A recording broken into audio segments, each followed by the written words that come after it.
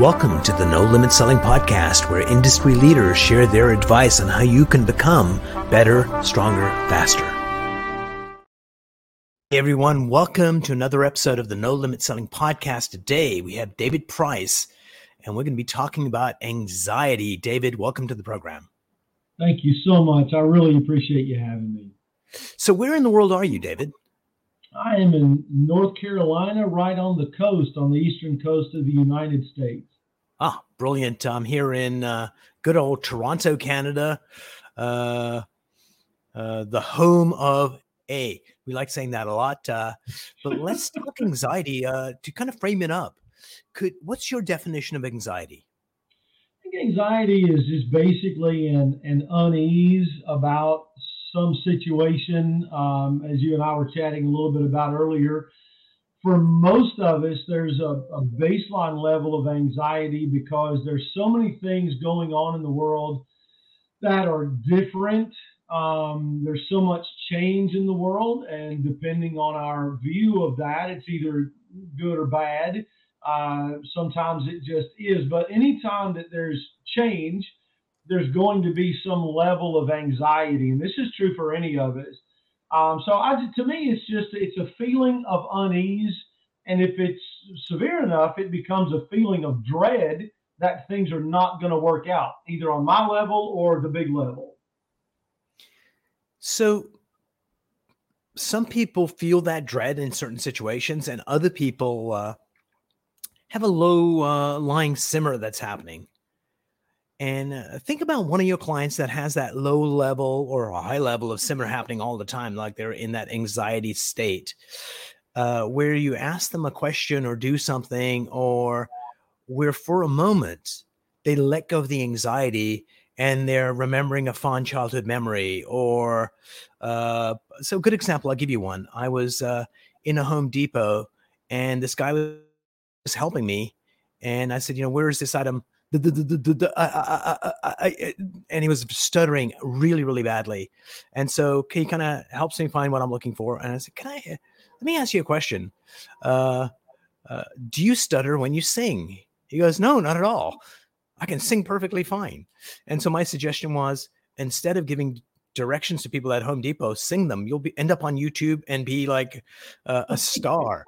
But that's an example of losing the stuttering when you're singing. Sometimes when you get people to think about something else for a moment, the anxiety disappears.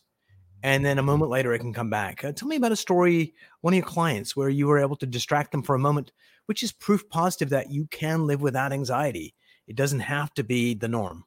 Yeah, definitely. I mean, I think, first of all, dealing with anxiety at the root of it is sort of a holistic, I guess I can use that word, thing. In my coaching programs, what we really emphasize is a whole life approach to all of the issue. Whatever your issue is, anxiety is one of them for a lot of folks. And we really talk a lot about habits, routines, lifestyle, and those kinds of things. So I would begin with that, and I would tell anybody who's struggling with anxiety that it's a whole life issue, and it's dealt with at the level of habits, routine, and lifestyle. But certainly there are things that we teach people.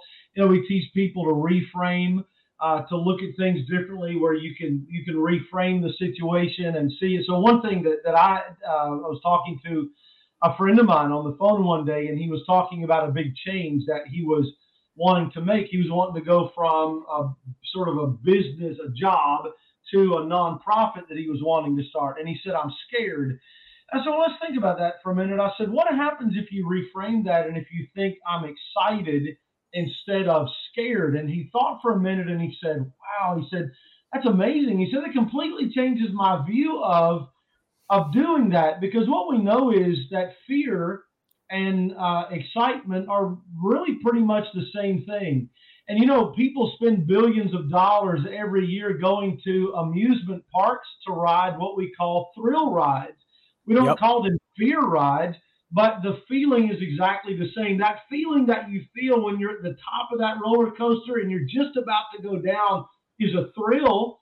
It's really the same thing as fear. And so what I was able to get him to do, and I do this a lot in the programs that I run, is when we change the words that we use, really the whole frame of the way we're looking at it changes as well.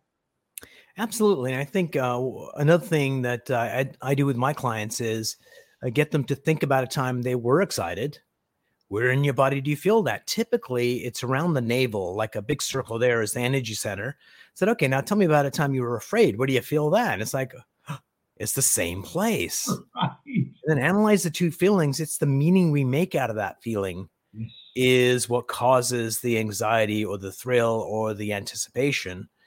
And because human beings are meaning-making machines, and it's the meaning that we make. So you and I could have the same experience, and I come out of it going with dread, oh my God, I almost died. And you come out of it saying, oh my God, life is so precious, and I want to like savor every moment of it. And it's like, all right, so there's different kinds of anxiety. What are the different kinds of anxiety? Yeah, I think there's lots of different kinds. Again, I think there's sort of the baseline, and I'm not sure that any of us really ever completely get over that sort of baseline anxiety that we're going to be feeling about something. My children are in their 20s now. I have three, and my children in their 20s. And the anxiety that I feel about their lives is completely different than I felt when they were in the womb, and then that I felt when they were three, and then I felt when they were in high school, and now that they're in their 20s, I felt a level of anxiety about my children, still do, at every stage of their lives and mine, but it was a different kind of anxiety, in being more or less. So I think there's a baseline, because there's always something that we're uncertain about. There's always something that we've got a concern about at some level, whether it's us. As I get older, I think about my own, getting sick and all those sorts of things. But then there's that level of anxiety that we feel about the world, because things are always changing. There's always no matter who's in the White House here in the States, no matter who's in the White House, we have some level of anxiety about that. And so, but then there's that level of micro anxiety as well, that we feel about whatever's going on specifically right now in our lives. We just discovered that we've got a mouse running around our house right now. And so we just figured that out yesterday. And so now we got this problem right now, this issue that we've got to deal with. And so those change from day to day or from year to year. But I think that there's sort of a macro level of anxiety. And then I think there's a micro, what's going on right now that I'm concerned about. And those, of course, when you get into those, they're either sort of a low level, or they can be really acute and very painful. Yeah, it's almost like a telescope. Certainly, we've got the macro, what's going on up there, and then we got the micro, but the micro seems much larger than life because it's like right before us. And just a suggestion for the mouse situation, most people would say get a cat. I say, no, David, you should get a really large snake, which would cause a lot more anxiety. It'll drum up some business. You'll get your wife on the couch. It'll be fun. Yes, that's exactly right. So where do phobias come in on the anxiety spectrum? Because they certainly cause a lot of anxiety. Talk to me about phobias. Yeah, well, I'm certainly no expert on phobias by any means, but my feeling is, as a person who has a couple of them myself, at least some level of that. I suppose it's just that's a very acute level of anxiety that we feel about things that is beyond the norm. Most people are a little bit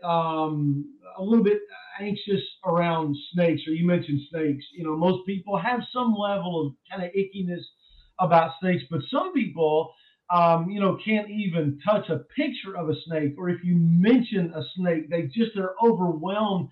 And so my feeling about phobias is that there's just sort of the next level of acute, in a way that I hate to use the word unreasonable, because it's a loaded term, but it's just a level of fear and anxiety that is way beyond the norm, that requires a very special level of help and dealing with that. Absolutely. So we live in these, here's my theory according to Umar, is when we're anxious about stuff, our mind is predetermined to validate our thoughts. So if I'm anxious about my performance, and you're not really nodding your head in the right way, David. You're doing it in this way. So I'm thinking, oh my God, he doesn't really agree with me. He's kind of half-heartedly doing it. He's judging me. What will people think? And then all of a sudden we start making these stories about stuff that are perfectly benign that become dangerous too. So we kind of spiral down into this self-fulfilling prophecy. And at the same time, our comfort zone start shrinking because we don't do new things because of that stuff. So thoughts on that, where anxieties radicalize? No, that's such an important point. And I think for all of life, whether we're talking about anxiety or life in general, but that frame, or I think really we talk about framing and reframing. I think really maybe filtering is a better term, the lens that we look at everything through. So, we say nothing has meaning except the meaning that we give it.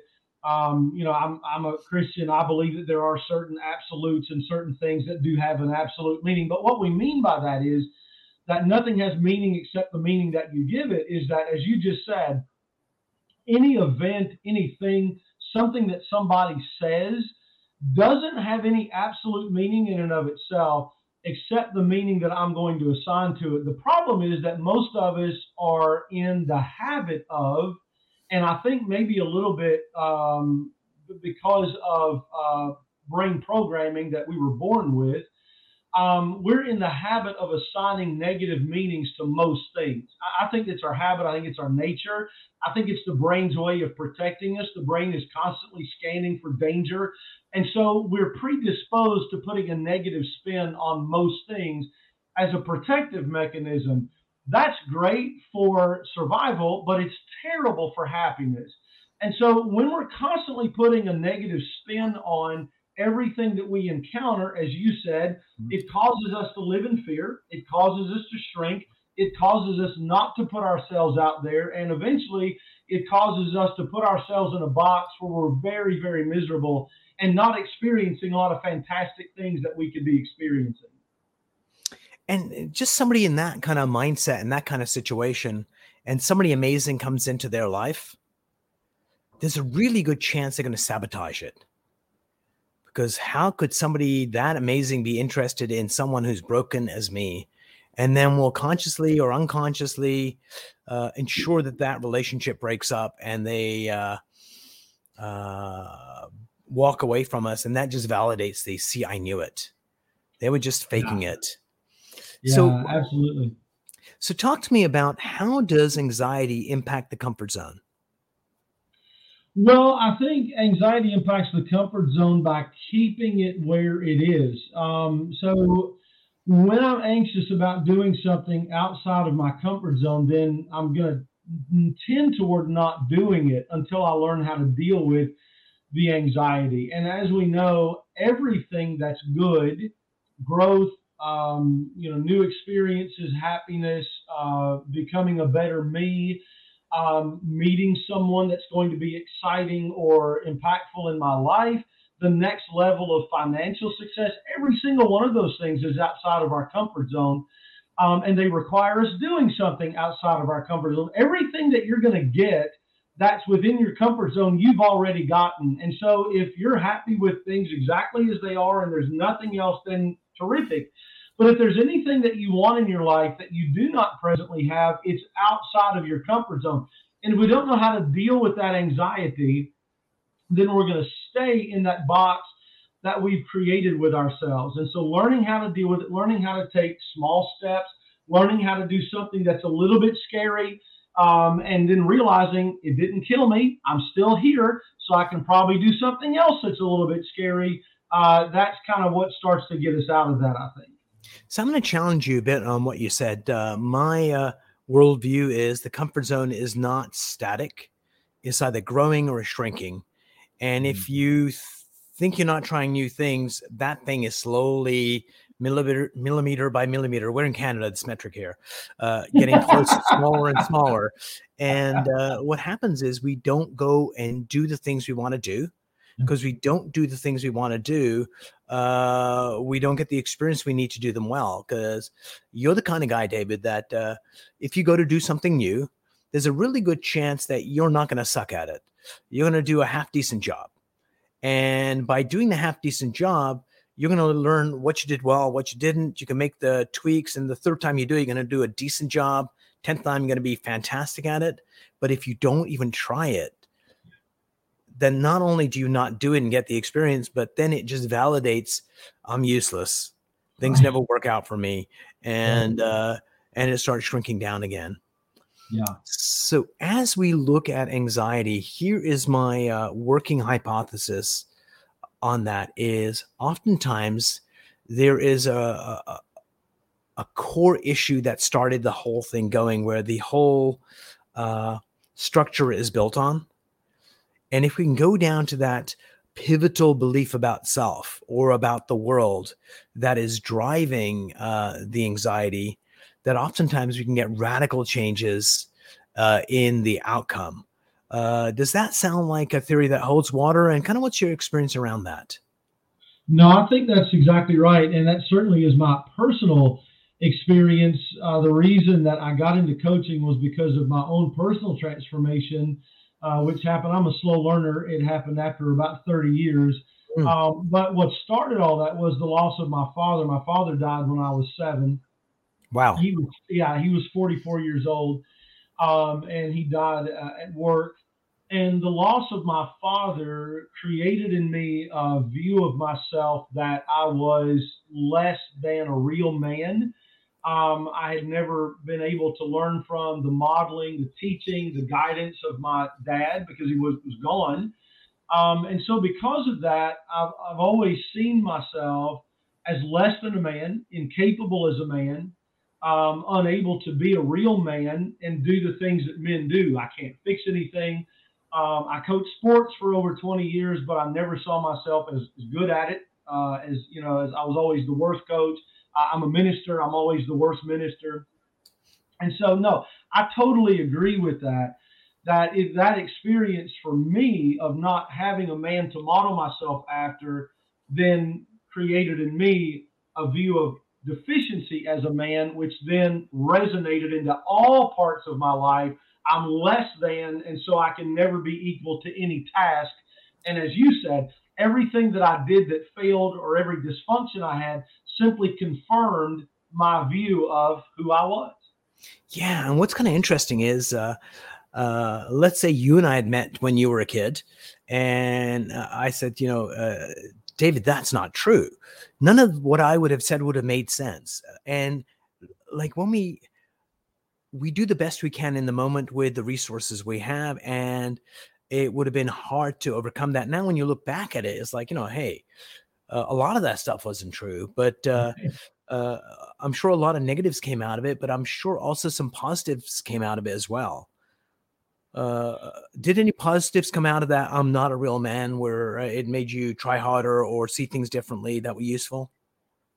Well, the biggest thing that came from, not exactly that thing, the biggest thing that came from losing my father was my determination to be a great dad, and to be present with my kids and to be there for everything that I could be. So I say that to say that even though something as traumatic as losing a parent is tragic, in many ways, that was the best thing that could ever have happened to me, because it made me realize that I could go at any moment, and I needed to spend every moment that I could with my children. And I've done that. And I wouldn't trade anything for that. I wouldn't even have my own father back if it meant that I was less of a present dad. So just to speak to the reframe kind of issue, certainly there was some real benefits that came out of that. And another benefit of that is that I can connect with lots of people because I was raised by my mother. I think it gives me a dimension that a lot of men don't have. And I can connect with men who feel unworthy or less than as men. So, yeah, there have been some tremendous benefits that came out of a really tragic situation. Absolutely. Thank you for sharing that. And I was just at a funeral yesterday. It was a beautiful gentleman. He was 92 years old. And of course, his friends and his daughter devastated. And I can't even imagine like when you're a kid and you lose. And this is like an adult losing, and it was traumatic. Before we go further, let's hear from one of our sponsors. If you're ready to let go of anxiety, let go of uncertainty, let go of doubt, Mindset Boosters gives you the ability to decide how you act and feel in any situation. Ready to take charge of your mindset? Go to mindsetboosters.com. So that's our sponsor, Mindset Boosters. The QR code is at the top of the screen. Go there. You'll love it. So anxiety seems to be at an all-time high right now. Certainly we went through the pandemic. I think there's uncertainty in the world right now. Anytime we go have a major shift, we went from hunter-gatherers to farmers. It's like, what do you want to settle in one place? So why would you do that? And then we're industrial revolution, then technology. And now we're in the midst of that information age, AI, and people are worried about my grandkids. Will they have a job? Will they be replaced by robots? And because of all that anxiety, we've got these strong men coming around the world that are like, it's all about our country,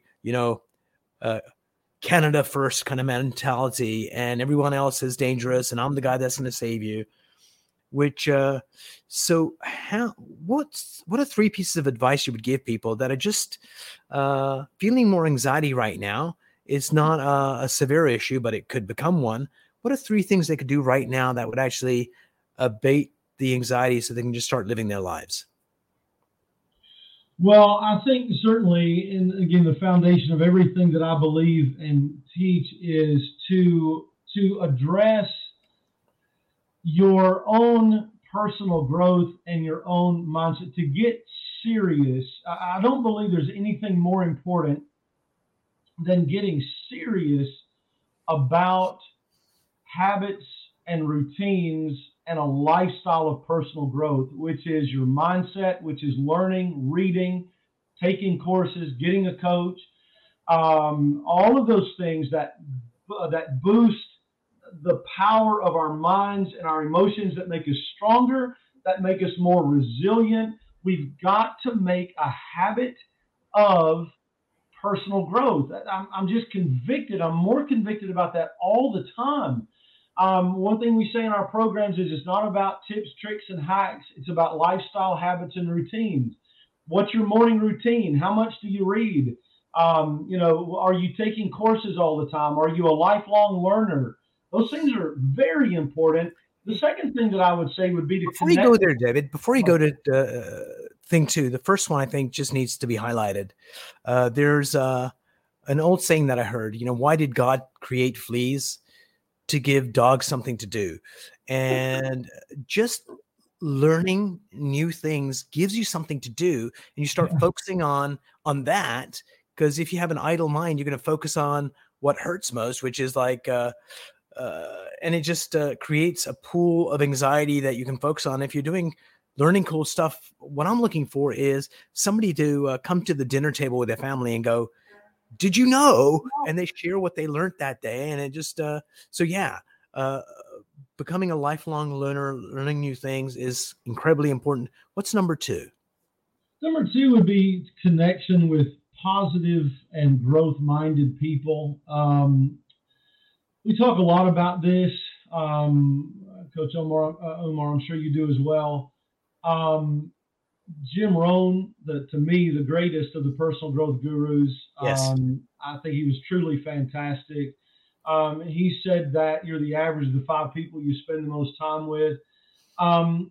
We talk a lot in personal growth and in coaching about the people that you're around. The Bible talks a lot about the people that you're around, the effect that they have on you. A lot of times we say, well, if somebody's negative, cut them out. Stop hanging around them. Get them out of your life. And that's great as far as you can do that. But a lot of times you can't. A lot of times the negative person is your spouse. It's your mom. It's your son. It's your in-laws. And so there's only a limited amount to which you can cut negative people out of your life. And you shouldn't do that anyway. Negative people need love too. But there is no limit to the amount of positive people you can get into your life. So subtraction is limited, addition is unlimited. And you can bring all those people into your life that you possibly can. So connect with them online, connect with them in person, go where they are. Where are the positive people, the volunteer organizations, the churches, the business groups in your area? Where are they? Go where they are. Don't sit around and complain that you don't know anybody who's positive. Go find them because they're out there. And so spending as much time with positive and growth-minded people as possible is crucial. So just adding to that, so let's say you and I were friends. We've just met, but we were friends. And let's say you're a very boastful person, David. And it's like, I had a car. Well, I had a Rolls Royce or whatever. And then one of the things to do is say, okay, what do I like about David? I like this, but I'm focusing on the thing that I don't like. And the question to ask is, this is how David is. He's not going to change. Can I accept him being a boaster because I want him as a friend? And as soon as you have that mindset shift, then all of a sudden that thing that used to drive you crazy doesn't drive you crazy anymore. So don't just focus on that one aspect that's negative. Just see if it's outweighs all the positives. And oftentimes that just reframes it and all of a sudden it stops bothering you. And added to that is if David is a big fat boaster and it irritates me, what that really says is I have a bit of boasting within me, and that's why it irritates me. And that's why there's 8 billion people in the world is to reflect. It's hard to see within, but if someone's bugging you, what's the attribute that bugs me most? And it's like, oh my God, I have that too. And then you can go and once you fix that their behavior doesn't bother you again. So what's number 3, David? Number 3 was something that may seem unrelated, but Coach, I believe that you would say that this is crucial to dealing with any sort of mindset issue, anxiety included, and that is your physical health. Physical health is so important. We could talk for hours and hours about the importance of the gut-brain connection, brain health, the effect of nutrition on your emotions and mindset, your sleep, how much sleep do you get, and what is the quality of your sleep? Exercise, which is not just for weight loss and physical fitness, it is a powerful mindset shifter. Even things like power poses, physical posture, smiling creates feel-good hormones. How much water are you drinking? All of those health and physical habits. A lot of people think, well, it's just about weight loss and looking good. Exercising is just going to make you look good in your coffin. We're all going to die anyway. Well, the fact is that what you eat, what you drink, how much you sleep, and the amount of physical movement that you get is a powerful contributing factor to your mindset, and your anxiety is elevated if your health habits are not optimal. Health habits are crucial. Couldn't agree more. It's if you want to reduce your chance of getting a stroke, it's like 20 minutes of exercise a day just magically does that. And the number one thing for brain health is exercise every day. And you don't have to be heroic about it and do like press massive amounts of weight. Go for a walk if you want to go for a walk. And it just more blood flow gets to the brain, and the more blood flow, the healthier you are. So yeah, oftentimes, especially if you've got kids and you just train them to do that, it's just part of their norm. And it can be a lifelong habit that just pays dividends throughout.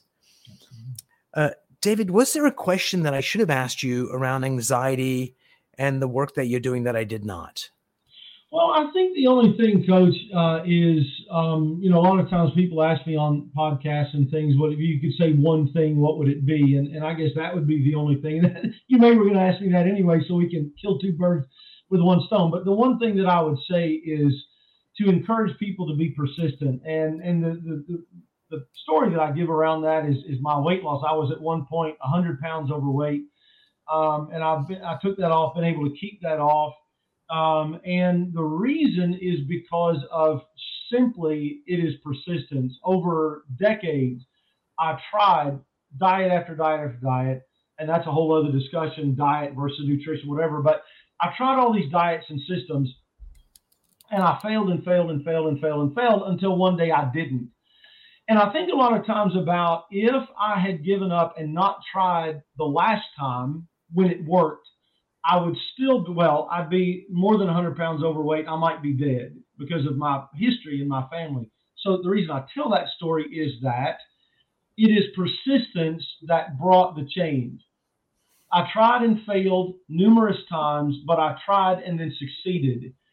And what people do is quit too soon, that they stop trying and they never get the change that they're after. The key is trying. I know that you've tried a million times and it's so discouraging. It's so hard to try again, because you never know when that shift is going to happen and everything's going to change and you are living a life that you love. And so don't give up. Brilliant advice. And, we've had a lot of guests on the show, and the most successful ones always talk about it's hard work and it's persistent that gets you the success that you want. This flash overnight, flash in the pan stuff just doesn't happen in real life for most people. And an open mind, because there's sometimes going to be working hard and being persistent in the wrong direction and just looking at it and saying, oh, I need to tweak this, or I need to talk to David. What's one thing I could change that would help me get better results? So absolutely. David, it was a pleasure having you on the show. 32 minutes went by like that. Hold on to the mic. I'll be right with you.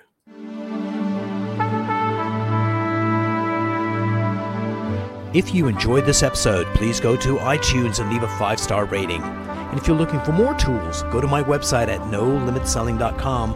I've got a free mind training course there that's going to teach you some insights from the world of neuro-linguistic programming, and that is the fastest way to get better results.